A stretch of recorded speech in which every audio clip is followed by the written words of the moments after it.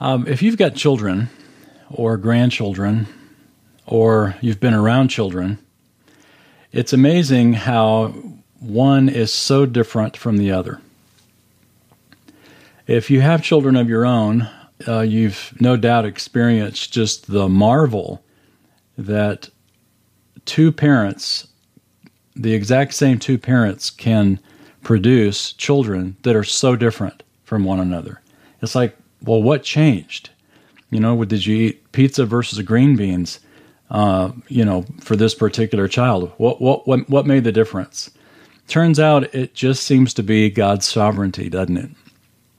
And it's so strange how that mix, and marvelous how the Lord can bring about completely different personalities. And it's amazing how they each respond differently to discipline. One child, our two daughters are so different in personality, and of course they're both perfect, but otherwise they're very different in personality. But one of them, you can just look at them and they'll start crying. And the other one, you got to fight them tooth and nail to get any progress on the discipline. I've never been able to figure that out, but how the Lord creates such different personalities, not only just in their temperament in general, but how they respond to discipline. Now, it's easy to look at our kids and to sort of smile and say, boy, isn't that wonderful? And then realize we were kids once, and in the same token, we're still God's children. And He's made us amazingly different, even though we have, in some sense, the same Heavenly Father. He has made us so different, and we respond to discipline very differently. What does it take for God to change your life? Well, what does it really take? Think about, maybe a better question is, when's the last time your life was absolutely changed by God? What did it take to make that happen? It'd be nice if all we had to do is just, read the Bible, say, oh, look at this life-changing truth. I'm changed. The reality is it often takes those life-changing truths in the context of life, in the context of the hard realities of our stubbornness, of our strong will, of our desire to do things our way, and sort of like God building a stalactite deep beneath the surface of the earth, drip by drip, drop by drop of truth, of time, of discipline, God works beneath the surface of our hearts to change us. And boy, that takes time, doesn't it? It takes a lot of time, and often it takes a lot of pain. Well, in the Bible, for Jacob, it took a fight. It took a brawl, and actually several. And I'd like for us to look at that, and of course not just to look at Jacob, but also to immediately do our best to make that application to our lives. Because that's why one of the reasons Jacob's story is recorded for us. So let's open to Genesis chapter 27. Genesis 27. We've completed our study of the life of Abraham from Genesis 12 all the way to 25. And we actually looked at Genesis 26 as well at one point when we were talking about Abraham and Abimelech down in Gerar. We talked about the fact that Isaac also went to Gerar and actually repeated Abraham's mistake there. So in a sense, we have come Genesis 12 all the way through 26.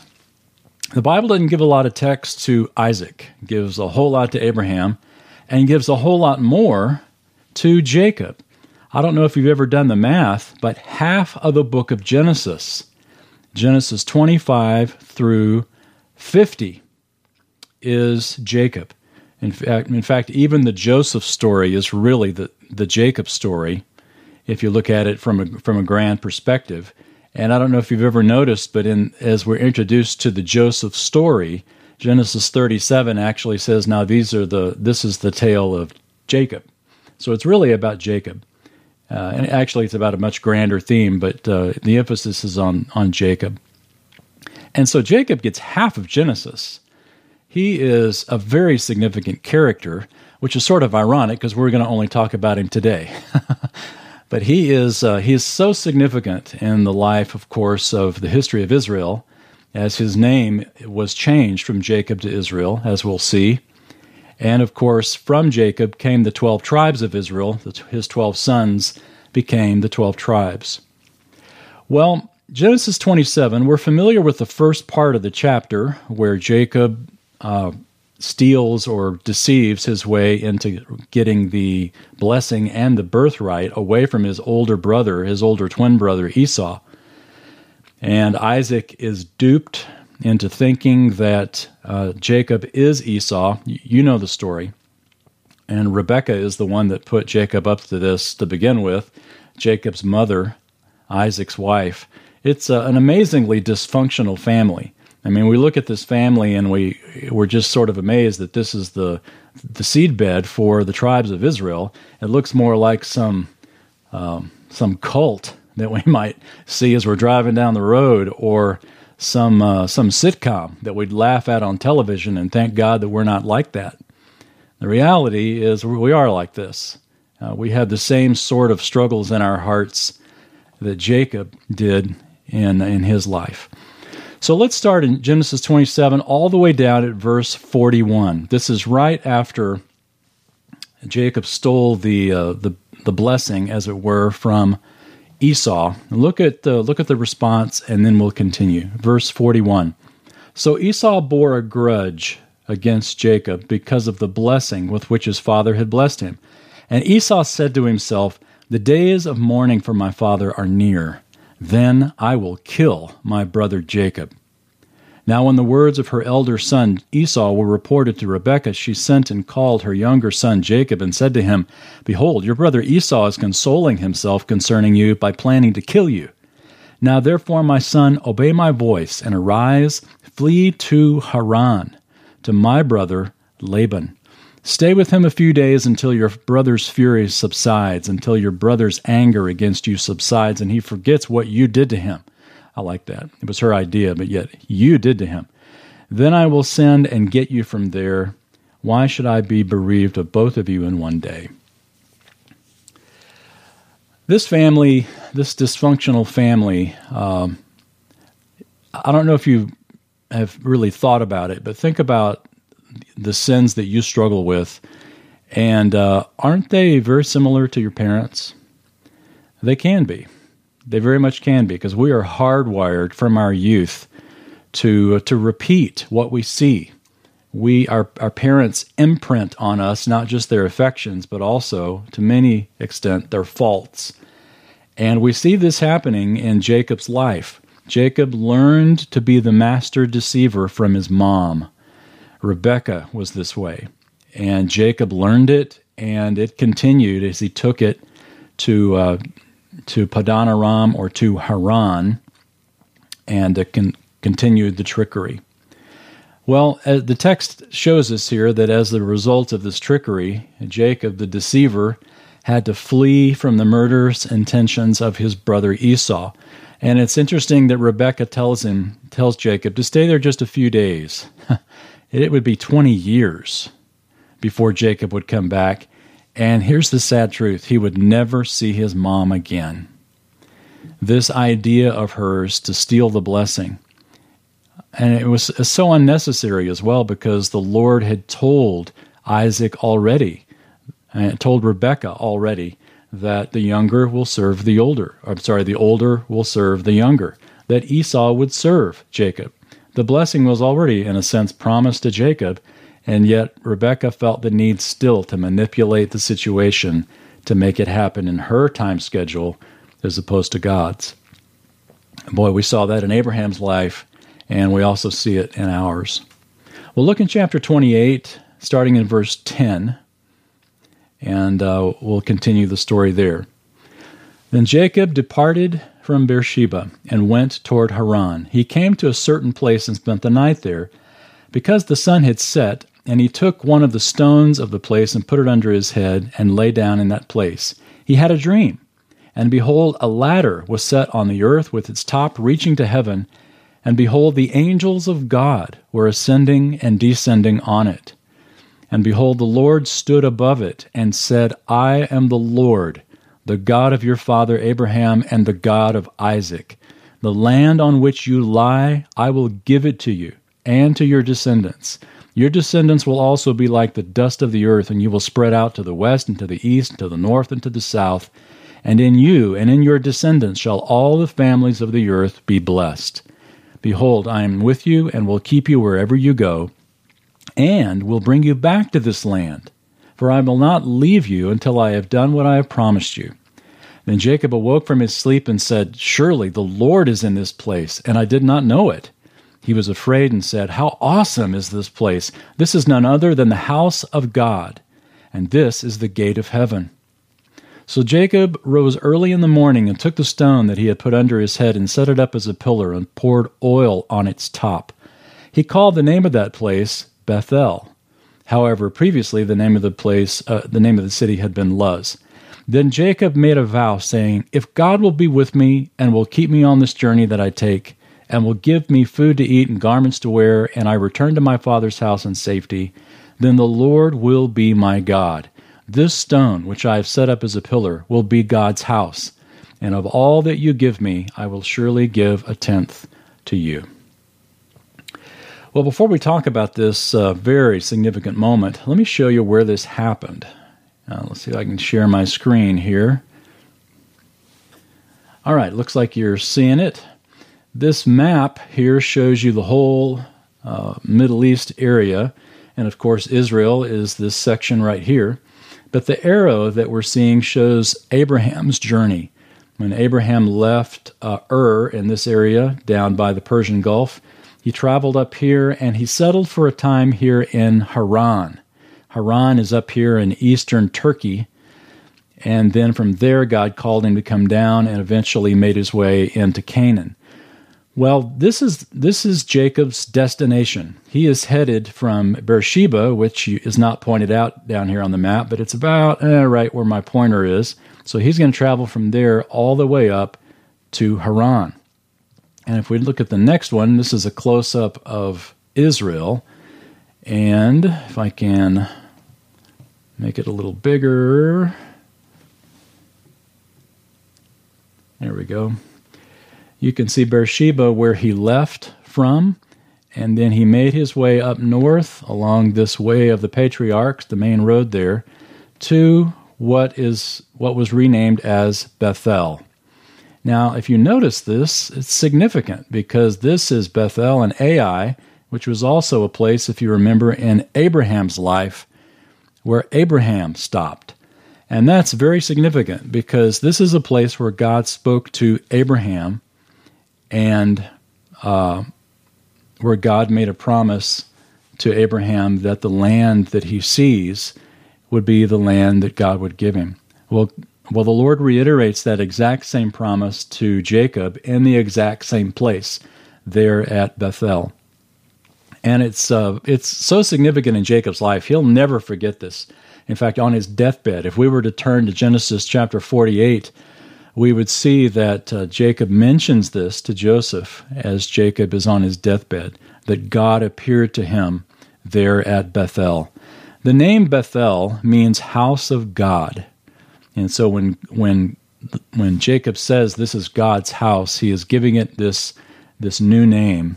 He's giving it the name house of God, Bethel. And he also mentions it's the gate of heaven. And it foreshadows a couple of very significant things. Because remember, part of the Abraham blessing was the land. In fact, this is mentioned again to Jacob.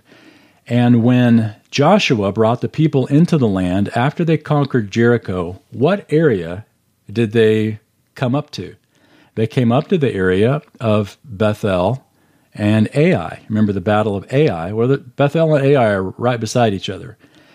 And so the land, that became not only the gateway, in a sense, to heaven, but it was also the gateway into the promised land. And even more significant than that, you don't have to turn there, but you might jot down in your margin. In fact, I'm almost certain that if you look in your margin there, you'll see a cross-reference to John chapter 1, verse 51. in which the Lord Jesus made this statement to Nathanael. Listen to Jesus' words. He says, "You will see the heavens opened and the angels of God ascending and descending on the Son of Man." So Jesus is comparing himself to Jacob's experience here at Bethel. Jacob saw this vision of a ladder. Sometimes we call it the Stairway to Heaven, which I don't understand why Led Zeppelin called their song Stairway to Heaven, but because it has nothing to do with this event. But it's still a pretty cool guitar song. I learned it when I play the guitar. Anyway, I thought about playing it for you, actually, but I won't do it. But it wasn't a stairway to heaven in the sense of a stairway. It was more of a ladder, is probably a better translation. And notice that the angels were ascending and descending on this with God at the top. Jesus compared himself to the ladder. He said that the angels will be ascending and descending on the Son of Man. And so for Jacob to call this the gate, the gateway to heaven, and for Jesus to basically say, "I am that gate. You are going to see that I am the gate. I am that ladder. I am the mediator, as it were, between earth and the Lord God." So Jesus is making a very significant connection here to this very significant experience that Jacob had. Of course, Jesus is that ultimate connection that we have between earth and heaven because of his death on the cross for us. So Jacob wakes up, he dedicates this place, he names this place, he names it House of God. Well, there's a principle. We've got 3 places and 3 principles that we're going to look at. The first we've seen here at Bethel, but here's the principle that emerges from this text. It's simply this: God reveals himself to us to inspire a deeper commitment. God reveals himself to us to inspire a deeper commitment. And we saw that in Jacob's response. When God revealed himself in a special way to Jacob, Jacob's response was worship, and it was also commitment. He said, "Lord God, you have promised me that you're going to do such and so. You are going to be my God, and I'm going to demonstrate that by tithing," basically was what he said. "I'm going to give a tenth of all that I earn to you." And so the revelation inspired in Jacob a deeper commitment. It was the same when Jesus made that statement to Nathanael. If we were to turn to John chapter 1 and look at that context, we would see Nathanael's incredible response to Jesus' words. Jesus said to Nathanael, you remember that scene, he says, "Behold, an Israelite in whom there is no guile." And Nathanael says, "How do you know me?" Jesus says, "I knew you when you were sitting under the fig tree before Philip had even called you." And Nathanael goes, "You are the Messiah," or "You are the Son of God, the King of Israel." When Jesus revealed himself to Nathanael, it brought on a deeper commitment. It was the same with Jacob, it was the same with Nathanael, and it's the same with us. When we're reading the Scriptures, or when the Lord gives you an insight in a song, in a message, or in a sermon, in something that you hear that directs God's revelation, God's Bible, God's Scripture to your heart, it elicits and inspires a deeper commitment. And it should. In fact, that is why God does it. He does it in order to draw you closer to Him and to give you a passion for a deeper commitment. It worked in Jacob's life, and if it worked in Jacob's life, it can definitely work in ours as well. So, when you read in the Word, make that part of your time with God. So open yourself up to say, "Lord, I'm asking you, I'm inviting you to reveal yourself to me. And when you do, I want to commit to you, to have a deeper dedication and a deeper love for you." So Jacob heads up north, goes up to Padan Aram, to Haran, and we won't look at all the details there because it's a story unto itself, and boy, is it a story. This is where Abraham came from. You remember, this is where Abraham's father died. This was Abraham's people, which is why Rebekah sent Jacob back up there to go up there to hide out for a while. Jacob met his deceiving match in his uncle Laban. Laban was a rascal. If you're familiar with that story, he was a rascal. And Jacob really met his match with his uncle. Jacob offered to work 7 years for Laban in order to marry his lovely daughter Rachel. Laban says, sure. And then Laban switches daughters at the last minute, tricking Jacob into marrying the older daughter first. And in a sense, Jacob was deceptive. Laban was deceptive, but in a sense he wasn't, because he just didn't tell the whole story. So sure, you can work 7 years for Rachel. Oh, I didn't mention, those 7 years come after the 7 years you work for the older one first, because it's not our custom to marry off the older one first. So in order to get Rachel, as well as the older daughter Leah, now Jacob has to work a total of 14 years. Well, he was stuck. He had no choice, and so he did it. He met his match. Interesting irony there in Laban's words. It's not our custom for the younger to get what goes to the older. That should have been a stab and a twist in Jacob's conscience, because Jacob had deceived himself in order for the younger to get what the older should have got. Remember? And now he was getting it back. So you see, God's discipline in Jacob's life came about as a result of Jacob's own deception. Interesting how the Lord works that out.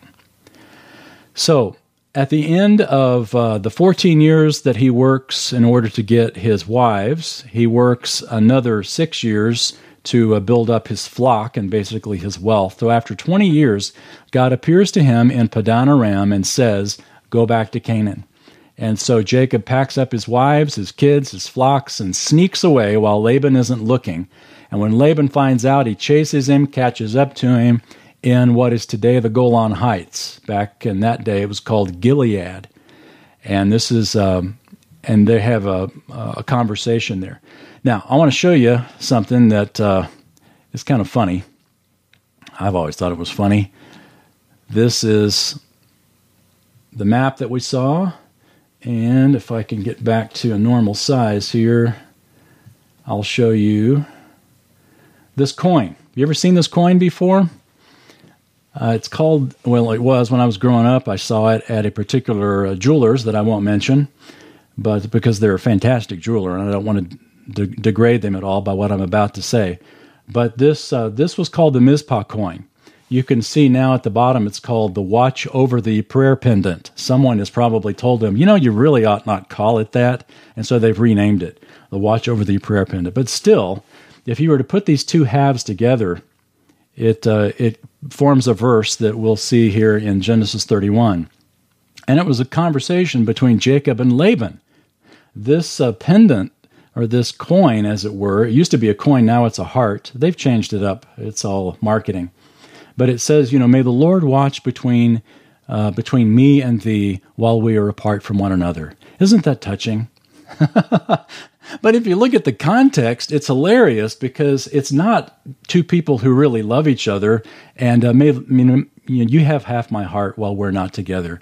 Well, the reality is it was Jacob telling Laban, look, buddy, I don't trust you. May the Lord watch over you and give it to you if you don't do what's right. So here's a coin that you can wear to remind you of that. I just love that Mizpah coin. So it's probably not what the jeweler had in mind at the time. But so if you have that coin and you've given it out to somebody, you might want to give them something else this Christmas. Or if you want to do something kind of sneaky, if you don't like somebody, get this coin and give them half of it for Christmas and see what happens. Oh, don't do that. But I love that. It's just so ironic when people try to sell stuff and just slap any old Bible verse on it to make it work out. But Genesis 31 verse 49 says, may the Lord watch between you and me while we are absent from one another. This is not a touching sentiment. This is Jacob saying, I don't trust you, Laban, and you've made a vow, but I don't believe you're going to keep it. And so may God watch over you to make sure you do. This is a vow between two people who didn't trust one another. So, Genesis 32. Now, no sooner had Jacob rid himself of the threat of Laban, now Jacob has to deal with another threat, the big one, Esau, the one that he ran from 20 years ago, the one that he was hoping to get away from, his problem hasn't gone away. It's still there. He's still got to face 20 years ago what he refused to face, and that in itself is a great lesson, isn't it? Stuff doesn't just go away. We've got to deal with it. And if we want to stick it under the rug or brush it under the rug, the Lord God may very well do that, allow us to do that. But eventually, it comes back around. And we've got to deal with it 20 years later, what we refused to deal with 20 years earlier. We might as well deal with it now and enjoy the rest of life, as opposed to our whole life having this nagging something in the back of our mind that we don't want to deal with. Let's deal with it, and then let God surprise you with the fact that He's already paved the way to make a wonderful reconciliation. So Genesis 32, right in verse 1, let's read that verse there. It says, "Now as Jacob went on his way, the angels of God met him. Jacob said when he saw them, 'This is God's camp.' So he named that place Mahanaim." Mahanaim, that's a Hebrew word that means two companies, but it's probably a figure of speech representing the camp of God. The camp of God. This is God's camp, he says. And that phrase, the angels of God, it's appeared before. It's actually only appeared once before. In fact, it's only mentioned twice in the whole Old Testament. I don't mean angels are only mentioned twice, but that phrase, angels of God. It's only mentioned twice in the Old Testament. Both are in Genesis. Both are with Jacob. One when he's leaving the land, and one as he's coming back in the land. As he's leaving the land, the angels of God were ascending and descending on Jacob's ladder. As he's coming back into the land, these angels meet him once again. And if you glance down, we won't read the text that comes right after this, but if you glance down, you see it's the threat of Esau that's coming. That's the next part of this context. And that gives us a really critical principle, a very helpful principle, which is our second principle here from the text. And that is that God is with us long before our spiritual struggle. God is with us before our spiritual struggle. See, Genesis 32 begins with the angels of God meeting him. And then Jacob has to deal with Esau. God is with Jacob before Jacob has to deal with Esau. So this lesson at God's camp, or at Mahanaim, is that God is with us already, long before we're having to deal with this spiritual struggle. And so whatever it is that you're afraid of, whatever it is that's got you fearful of the future, that you've run away to Padanaram to not have to face, the reality is God's already with you. When He does call you to eventually deal with it, you can have an assurance that God's already with you, that God's camp is where He is leading you, and that you are not alone. And it's also a good reminder that the struggle that's in our lives ultimately is a spiritual struggle. We tend to look around and point at people, or at finances, or at a pandemic, or whatever it seems to be the culprit to what's going on in our lives right now. But reality, this is God's camp. The struggle ultimately is a spiritual struggle that we're dealing with. Paul, the apostle, reminded us of that when he said in Ephesians 6 that our struggle is not against flesh and blood. Our struggle is a spiritual struggle first and foremost. And so, if our struggle is a spiritual struggle, then we fight that struggle with spiritual weapons. Not with our own wits or wisdom, not by trying to manipulate situations like Rebekah did, like Jacob did, to try to make things happen in our timing, but we do it the way Jacob is about to do it, and then he blows it again, but the way he's about to do it, and that is by prayer. If you glance down at the context right after this, that we won't read the details of, but you see Jacob praying, and boy did he pray. He prayed hard. And when fear floods our hearts, when we feel overwhelmed by our situation, and the true source of our fears is revealed, then prayer is, God drives us to our knees in prayer, and our spiritual lives hold the solution to our fears. And in a sense, it really all comes down to this. Look, is this God's camp or not? Is it God's camp or not?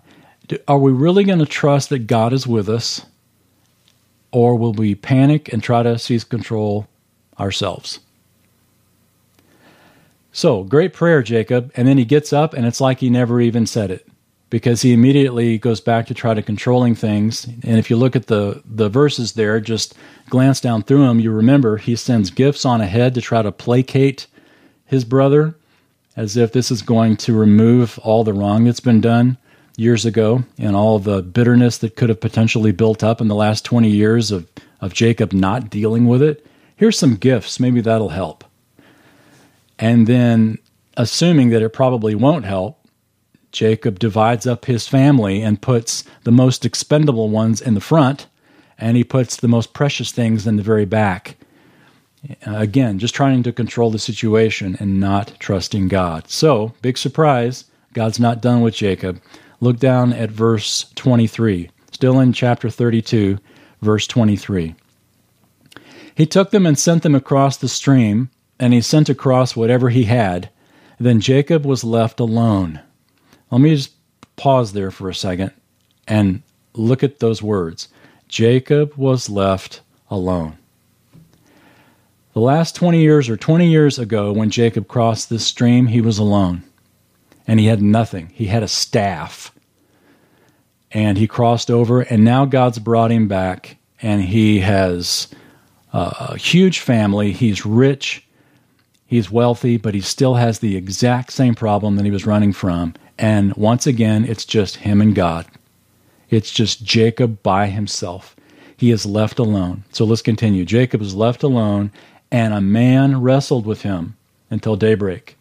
When he saw that he had not prevailed against him, he touched the socket of his thigh, so that the socket of Jacob's thigh was dislocated while he wrestled with him. Then he said, "Let me go, for the dawn is breaking." But he said, "I will not let you go unless you bless me." The pronouns aren't mentioned here, so we're not real. It's not easy to tell who's saying what, so you have to sort of back up. But it's the man that Jacob is wrestling with, whom we understand to be the Lord God, the angel of the Lord, asks, "What is your name?" And he says, "Jacob." And he says, "Your name shall no longer be Jacob, but Israel, for you have striven with God and with men and have prevailed." Then Jacob asked him and said, "Please tell me your name." But he said, "Why is it that you ask my name?" And he blessed him there. So Jacob named the place Peniel, for he said, I have seen God face to face, yet my life has been preserved. Now the sun rose upon him just as he crossed over Peniel, and he was limping on his thigh. Well, once again, let me show you where this occurred. If we can get past our pennants here. So Jacob comes down and would have crossed right in this area.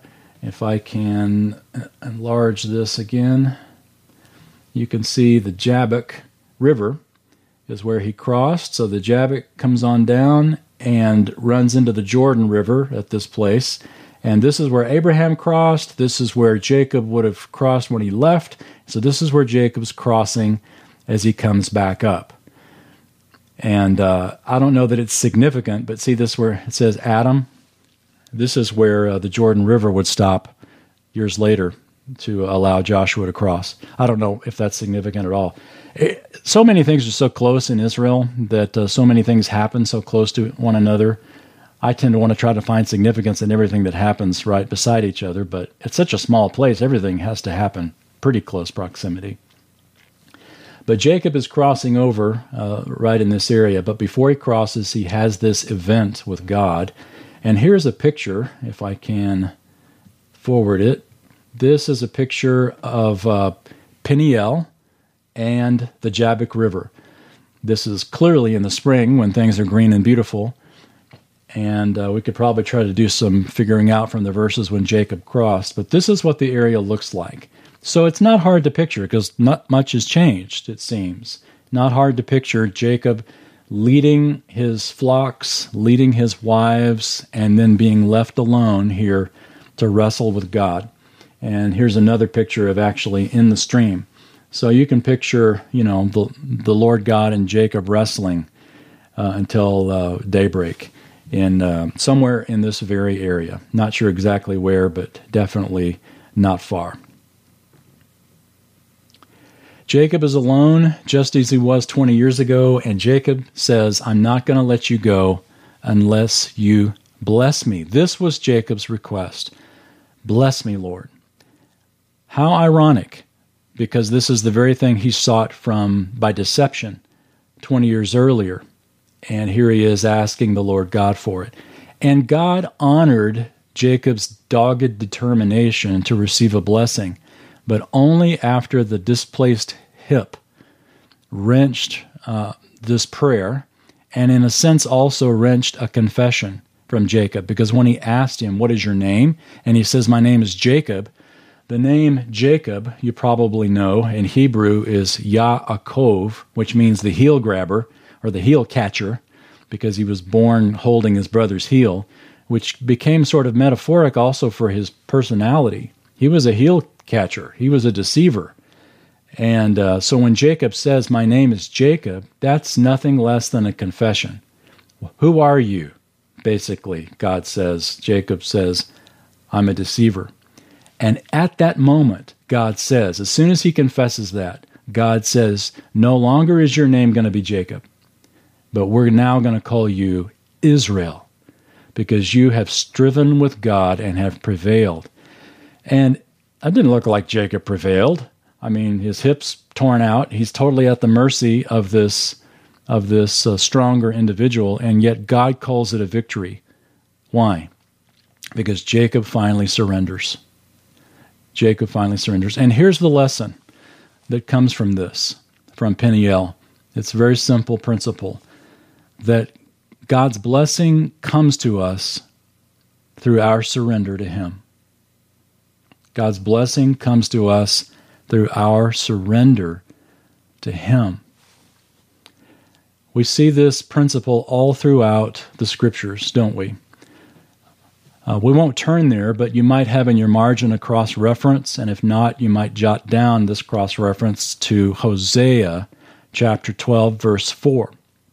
Hosea 12, verse 4, basically the prophet Hosea would later record this incident in Jacob's life of Jacob wrestling, his wrestling match with the Lord, as an example of weeping as well as winning. In other words, weakness that is a strength. And the Apostle Paul, of course, uses that in a great principle in 2 Corinthians 12 when he talks about, when I am weak, then I am strong. We see this modeled in Jesus' life when he's in Gethsemane. Not my will, but yours be done. It is through surrender to God that we are victorious. It seems like a paradox, doesn't it? That our victory comes when we surrender. But the reality is that's how God operates. Jacob learned that his manipulative, deceiving ways was not the means of getting God's blessing. Of course, the same is true in our lives. God wanted to bless him, but not until Jacob surrendered and allowed there to be a pathway of blessing into Jacob's life. Now, this may be an uncomfortable truth for you. It definitely is an uncomfortable truth for me, that our Heavenly Father may take you places. He probably has taken you places. And it's taken time. It's taken years, perhaps. And you discovered that at any moment, God can finish that struggle with one little touch. Bink, and your hip is pulled out. Whatever it takes to all of a sudden for God to do a very small thing from His perspective that seems to just pull the slats out from under you, and for you to realize what's building up all these years for this moment. God is in control. God can be trusted. I simply need to surrender to Him and to quit trying to control all this myself. This was Jacob's major problem. And to be honest, as the book of Genesis goes on, Jacob still hadn't learned this fully. Jacob's still going to wrestle with God, with his children. As the Joseph narrative would go on to show, he wasn't about to give up Joseph, and Jacob wasn't about to give up Benjamin. God still had a lot of work to do in Jacob's heart. Even though he teaches us great things in our lives by dislocating our hips, it's just one of many things that the Lord uses in the path of our growing to know him deeper. So we've seen 3 different events in Jacob's life at 3 different places, and each of these places has given us a lesson. Let me just repeat them for you. At Bethel, we learned that God reveals himself to us to inspire a deeper commitment. At Mahanaim, God is with us long before our spiritual struggle. And then finally, at Peniel, God's blessing comes to us through our surrender to him. I love that the Bible includes Jacob because, in a sense, like Peter in the New Testament, boy, we need to see somebody blowing it so that we know that we're normal. And that God's grace extends to Jacob. We know that God's grace extends to us. You know, in the New Testament, in the book of Romans, the Apostle Paul said, he quotes the Lord God saying, Esau I have hated, and Jacob I have loved. That doesn't mean hate in the sense of, like we would think, hate, but rather chosen. I have chosen this one, and I have not chosen this one. What's so marvelous about that is not that that God hated Esau, but that God chose Jacob. It clearly wasn't because of Jacob. And I think we can each look at our lives and see the grace of God as well. That, Lord, why in the world did you choose us? And let his grace inspire us to a deeper devotion and a deeper love and faithfulness to our Lord Jesus. Let's pray.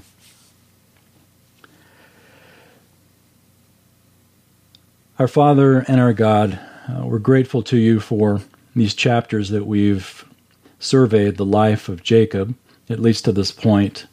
Grateful to you for the honest revelation that you've given us of who he is, his deception, and yet in the same time his honest striving to connect with you and to the best of his weak ability to follow you and to yearn for your blessing. That's our lives. And we can see through these principles of each of these places, from Bethel to Mahanaim to Penuel, that all these places we've been to. And you take us to these uncomfortable places to give us a greater revelation of who you are, that our devotion may be deeper. You bring us to these places reminding us that you're already with us even before the struggle, and that the blessing that you want to extend in our lives comes as we surrender to you. So give us that strength, Lord. Give us that courage to follow these principles as your word clearly teaches us today. We pray in the name of Christ. Amen. Thanks.